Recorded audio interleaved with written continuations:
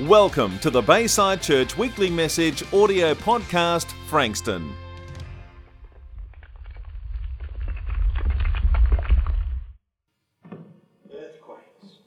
Earthquakes and early morning meetings.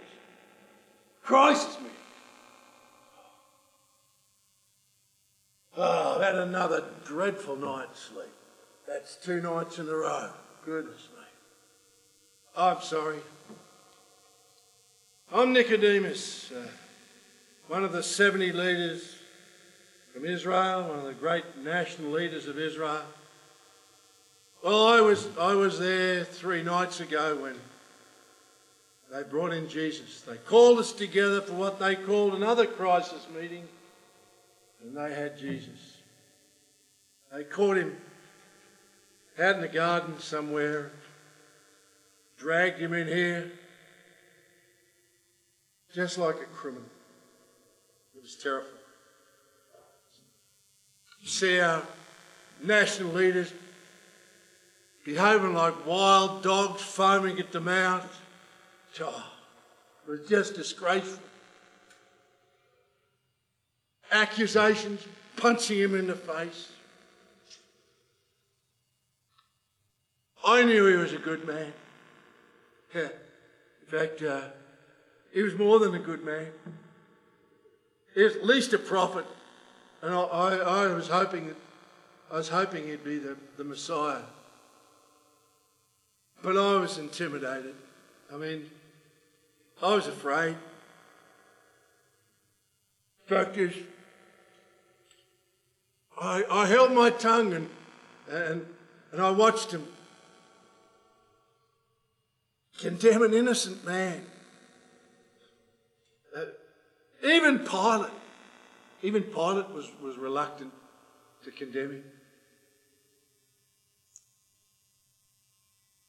It was horrifying. I couldn't find my courage until after he died. They dragged him out, they nailed him to that cross, and all I did was watch. But at least I did help him, take him down from the cross, and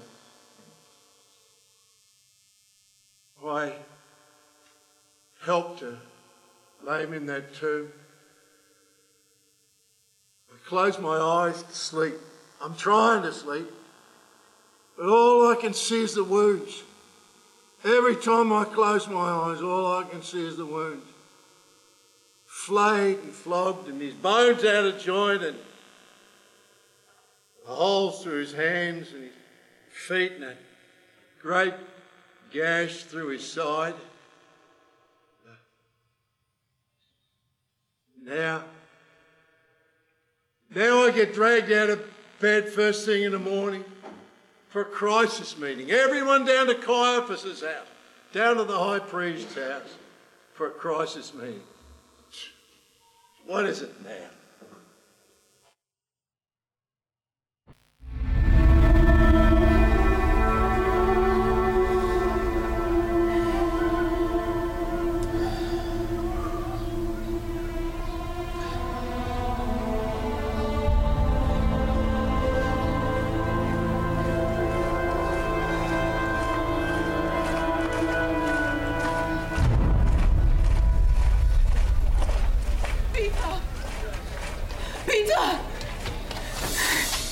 Everyone! The tomb is open. He's alive. What?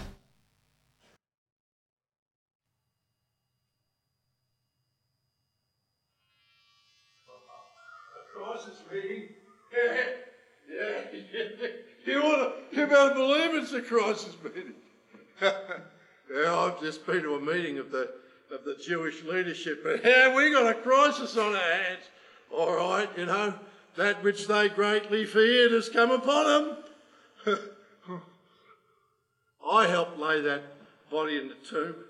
Yeah, me and Joseph of Arimathea, we did that together. So I know he was in there. And their big fear, their big fear, what if the disciples take his body away and then tell everybody he's risen from the dead, and then there'll be more trouble when he's dead than he was when he was alive? So they asked for a special detachment of Roman soldiers. Yeah, that's what they wanted. Someone to seal the tomb and then stand guard. Yeah, that's what they wanted. That's exactly what they got. A special detachment of Roman soldiers. Yeah. And they've been guarding that tomb since Friday night. Well, guess where those soldiers are right now, eh? Yeah, they're whimpering like little kids down at the high priest's house. Oh, begging for protection for themselves. Ooh. Their leader's a big man. Oh, big man, yes he is. Shaking like a leaf, stammering and whimpering. Yeah, he says near dawn there was an earthquake and the ground began to shake, and then a being, he reckons it looked like a bolt of lightning or something. He walked over and he rolled a stone away and sat on top of it. Ha! Scared the Hades out of them, I can tell you. And now they fear they're going to get executed. Yeah, for deserting their posts.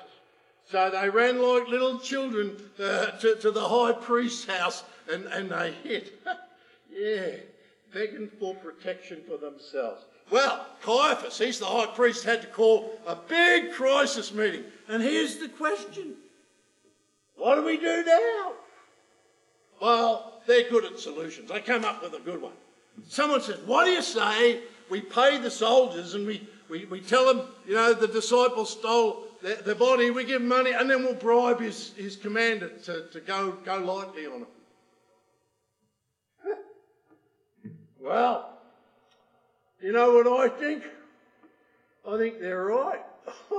I think they've got a crisis on their hands. I had a terrible night last night and a terrible night the night before. But you know what? I think it's a whole new day. You know what I think? I think he's risen. I think he's risen, just like he said.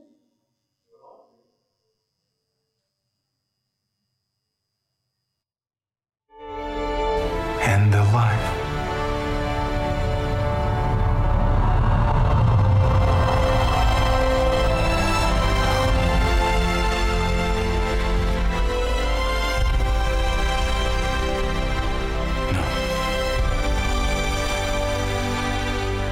No, this isn't real.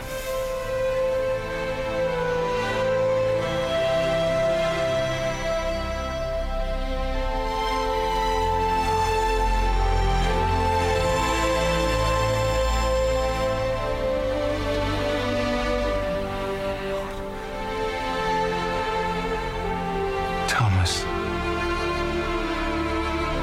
stop doubting.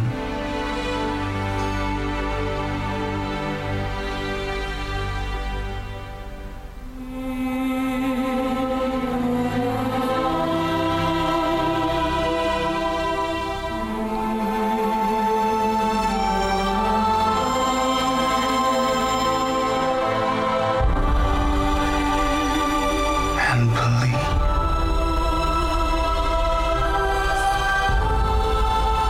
It is you. Because you see me, you believe.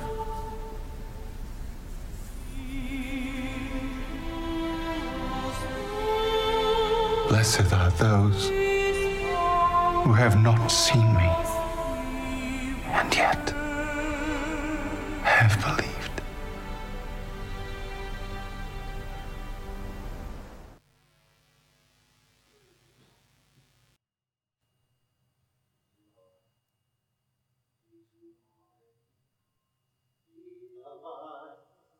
He's alive, just like the scripture said. The Bible said he will not let his Holy One see corruption. I was on my way back from that crisis meeting and I passed Mary Magdalene in the street. I called out to her. She went past and she came running back. She was there on Friday. She was watching as Joseph and I laid that body in the tomb along with some of the other women. Well, they saw us wrap that body in the tomb. I know it was close to sundown and the Sabbath was nearly on us, so I reckon, no question, it was a bit of a rush job. But she told me they were going back on the Sunday morning, and they'd do a little more. They'd clean up our job and help with the embalming, improve on what we'd done. Well, I called her and she went, she came running over to me. She threw her arms around me. She said, "Nicodemus, he's alive. He's alive." She said, "He spoke to me in the garden." I thought it was the gardener. "Nicodemus," she said, "I've got to go and tell them. You know, we've all been heartbroken. He's alive." And off she ran. I can't put into words how I feel. I've been a coward. I've been a secret admirer. And I'm a disciple from a distance. I've been surrounded by people who will not see and will not believe and will not understand, and I've allowed them to intimidate me and silence me. And even when they raised Lazarus from the dead, he raised him from the dead. That wasn't enough for them. So I've got to tell you, it's enough for me. They crucified him. I laid him in the tomb. But death could not hold him down. He's risen. And all I can say is this: I am going to follow him from this day forward. I will be his disciple. No more secret disciple as far as I'm concerned.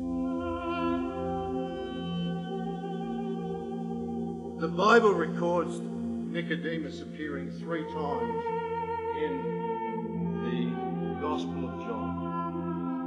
The first time Nicodemus appears in the New Testament was after Jesus' first visit to Jerusalem, where he cleansed the temple.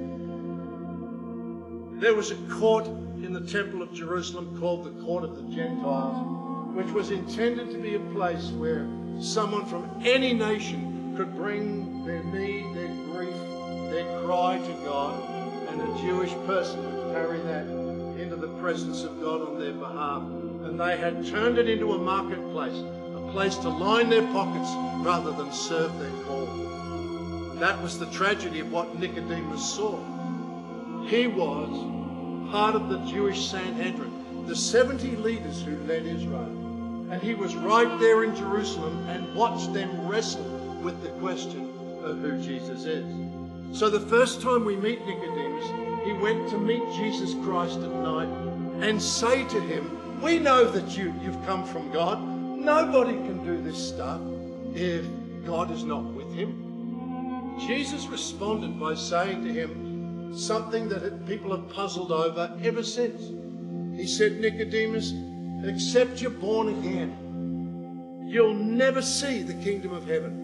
And afterwards he said, "Unless you're born again, you'll never enter the kingdom of heaven." And Nicodemus was puzzled by that. And he said, "How is it that you're supposed to be born? How is it possible to be born twice?" And Jesus introduced to him one of the most important insights that we can ever grapple with. This world is real. You can feel it, you can touch it, you can observe it, you can think about it. And yet there was a time for you when that was not so. When Julius Caesar was on the throne, you knew nothing of that. When Hannibal was crossing the Alps, you knew nothing of that.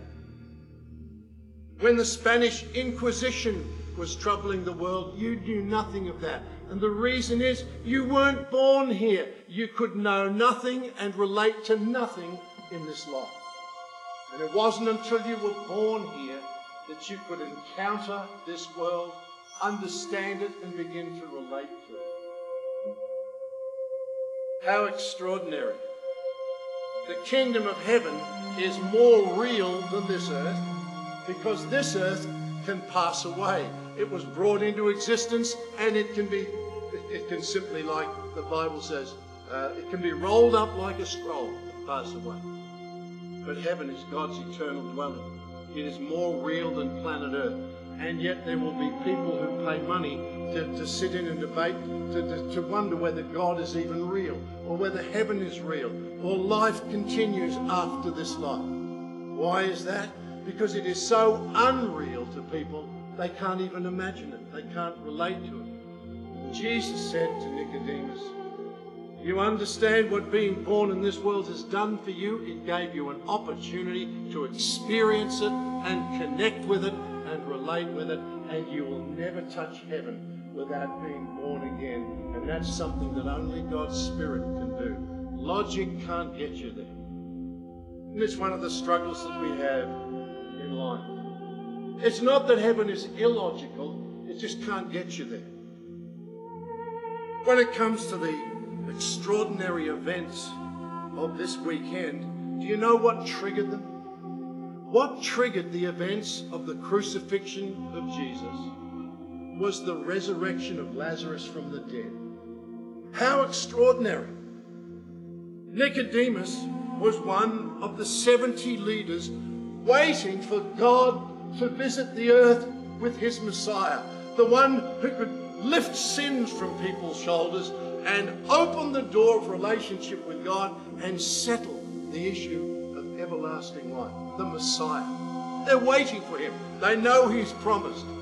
The Bible says he came unto his own, and his own received him not. And Jesus knew that logic wasn't going to get them there. It wasn't that heaven is illogical, it just can't get you there.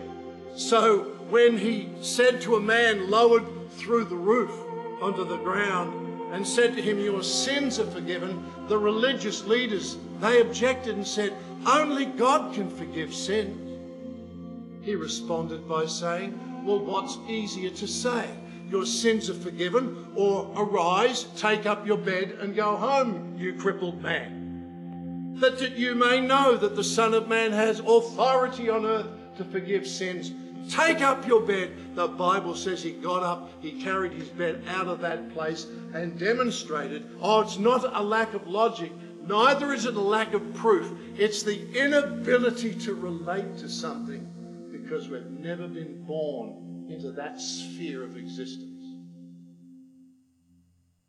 Same happened with a blind man. That was another time that Nicodemus appears in the New Testament, because Jesus healed a blind man and told him to go wash in the pool of Siloam right beside the temple.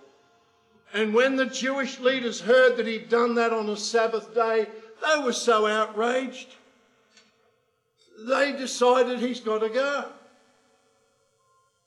They sent people out to arrest him.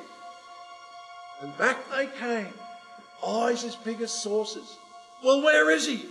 They said, no one ever spoke like this man. We forgot to bring him. We were so enthralled. It's amazing when you begin to connect with heaven that your vistas begin to open. You begin to hear and see and encounter more than you ever suspected was real. But it was Lazarus who was the straw that broke the camel's back. You see, if he'd raised Lazarus from the dead in Galilee, down there in Jerusalem, 3 days' walk away, it could have been treated like it was just another story from Galilee. Stupid country folks. Just another Galilean myth. But he went and raised Lazarus from the dead in Bethany, just over the hill from Jerusalem. You can walk there in 40 minutes. And they were. People walking over to Bethany, touching, feeling Lazarus, seeing the tomb where he lay for 4 days, and coming back to the embarrassment of the leaders. Now, you would think there'd be logic enough in the resurrection of the dead to be able to convince anybody. But Jesus knows that logic can't get you there. Logic can't get you to a place where your heart begins to encounter and commit itself to a relationship with God. It's not illogical. No. In fact, this weekend is one of the most extraordinarily logical things you could ever imagine, because the whole of Israel's history was to underline to every person in the world that without the shedding of blood, there would never be the forgiveness of sins. It required the Lamb of God. It required the death of the perfect man, Jesus, to satisfy the requirements of the law. The Bible says if it had been possible to give a law that would lead you to heaven, that law would have been given. There was no such law. If God was to mark our iniquities, none of us would stand. And so Jesus came. And on that dreadful Friday, he paid the ultimate price as my substitute, as your substitute. Oh, it's an unpleasant logic, but the wages of sin is death. The soul that sins shall die. Without the shedding of blood, there shall never be the forgiveness of sins. And God in his mercy provided us with a lamb. He died for us on Friday. But there's another logic attached to the Sunday. The Bible says that God has set a day. He has established a day when he will judge all men and all women. He will raise them from the dead and they will stand in the presence of the King of Kings. The Bible says out of the mouth of the Apostle Paul, for God has established a day whereby he will judge the heavens and the earth by one man, and has given proof of that by the resurrection of the dead. When Jesus came out of the tomb, it was God's statement to every one of us, you'll meet me, you will. I want to meet you as your Father. Embrace my Son. Embrace life. Now, Nicodemus was one of 70. 70 who watched these things unfold for 3 years. But Jesus knew that logic can't get you there. He told a parable. The parable of the rich man and Lazarus. The rich man, the Bible says, died in Jesus' words and went to hell. And when he was in hell, he cried out to Abraham and said, Abraham, send someone to my brothers to testify, lest they come to this terrible place. And in Jesus' parable, he put these words in Abraham's mouth. They have the testimony of God's word and the testimony of the prophets. Let them hear that. The man in hell cries out, no, no, no, Father Abraham, but if someone should come to them from the dead, they will believe. And Jesus put these words in Abraham's mouth, if they will not hear the prophets and the word of God, neither will they believe even if someone was to rise from the dead. Oh, no one believes that. Of course they would. Of course they'll believe. Well, Jesus raised Lazarus from the dead. Raised him from the dead 40 minutes away. But because their hearts were hard. You know, you can always find a reason not to follow, not to trust, and not to believe. If your heart is hard, logic just won't get you there. You know what it takes? It takes a touch of the Spirit of God to awaken your heart to the love of God, the mercies of God, the kindness of God, and the fact that this life is like a vapor. But there is a life that he has prepared and hidden for us in heaven, which can never be taken away. A heaven that people dream about. I sometimes cry when I hear people sing the songs that come out of the hearts of every human being, somewhere over the rainbow. Songs like that come out of a cry for heaven. But logic won't get you there. You know what it takes? It takes the melting, recreating, life-giving touch of the Spirit of God. Except a man be born again, except a woman be born again, you'll never see the kingdom. You'll never enter the kingdom. This Sunday is a statement from God that I have done everything. I have prepared for you a banquet beyond your ability to believe. But if God is like Jesus, nothing is too good to believe. If God is like Jesus, nothing is too good to believe. I have prepared for you the forgiveness of sins. I have prepared for you the adoption as sons and daughters of heaven. And I have prepared for you the resurrection of the dead and the life everlasting. Amen. The question is, will you allow the Spirit of the Lord to put the birth that opens heaven in your heart? It's amazing what people can resist. The resurrection of Lazarus, the resurrection of Jesus. It was enough for Nicodemus. He saw his body laid in the tomb, and history tells us that Nicodemus became a mighty man of God. A man who worked miracles, a man who shared the name of Jesus till the day he died. But what about you? What about you? Except you're born again, you'll never see it. There's enough logic, but it won't get you. There's enough evidence, but it won't get you. What you need is a touch of the Spirit of God. Some years later, when the church was boiling over in Jerusalem, there was one more crucifixion, one more death that sealed their fate, the death of Stephen. Stephen, that same group of Jewish leaders that condemned Jesus to death, condemned Stephen to death. And Stephen said to them, you know why you are as you are? Because you always resist the Holy Spirit. Now, the Holy Spirit is not an emotion. Oh, Al, what you want me to do is turn off my brain and just feel. No, that's not at all what I would ask you to do. No, God never asked you to turn off your brain. He just asked you to realize it'll never get you there. What you need if you're going to experience heaven is a new birth. And here's the sad thing. The Spirit comes like a dove. Jesus said the wind blows where it will. You hear the sound of it. But you know, you can resist the wind. You can stand against it. You can get tough, still, and stiff. Just resist the breath of God that would lead you into a new experience of life. Well, how would you know if you were born again, Al? How would you know? Well, the Bible says this. Whoever believes that Jesus is the Christ, really believes it, they will follow him. They're born of God. Because the Spirit has come to do what logic can't do.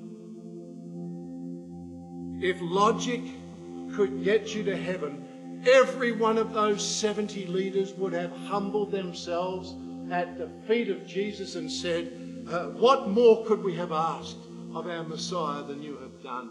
But they resisted the Holy Spirit. And this Easter, God comes to you again and says, let me breathe upon you.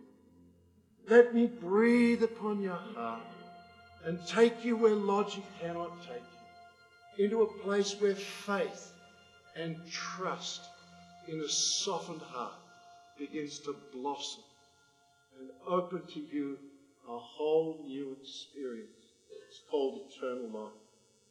Would you bow your heads with me here today? Father, I thank you, because this morning as I sat, I remembered that moment where in a church one Sunday morning, my heart began to tremble. I felt the earth shake, and I began to know there is a God before whom I must stand. How I need a Saviour. Holy Spirit, breathe upon your people. When the Holy Spirit breathes on us, one of the things that happens is our hearts get softened.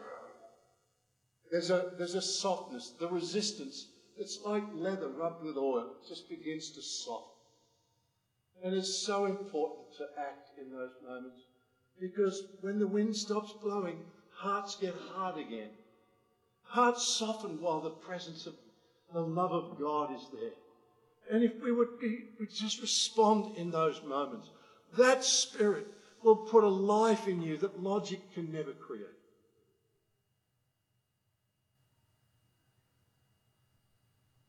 You've come today, and there's a cry in your heart for that life, and you're not sure you have it.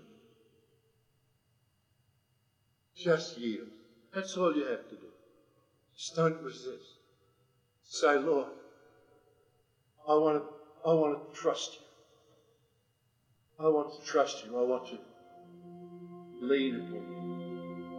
And if that's you, I just encourage you, lift your hand. I'm going to pray over you right now. If that's you, just lift your hand and say, yes, Lord, that's me.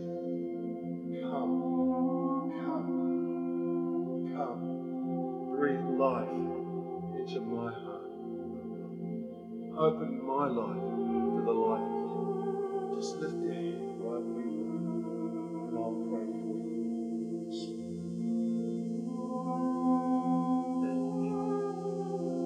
Bless him. Bless him. Breathe upon our hearts.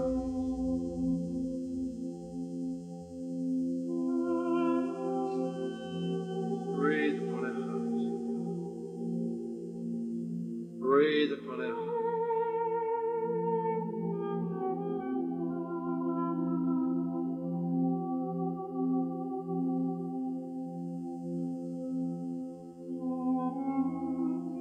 I trust you, Lord. I pray for my friends here this day. Thank you for the cross. Thank you that you rose from the dead. Your desire is for the whole earth to experience the goodness of everlasting life. I pray, take these, my friends, and bless them with life, now and forever. In Jesus' name. Amen. We hope you enjoyed listening to this weekly message audio podcast. If you'd like to listen to more messages and find out more information, check out our website at www.baysidechurch.com.au. Church has changed. Check it out.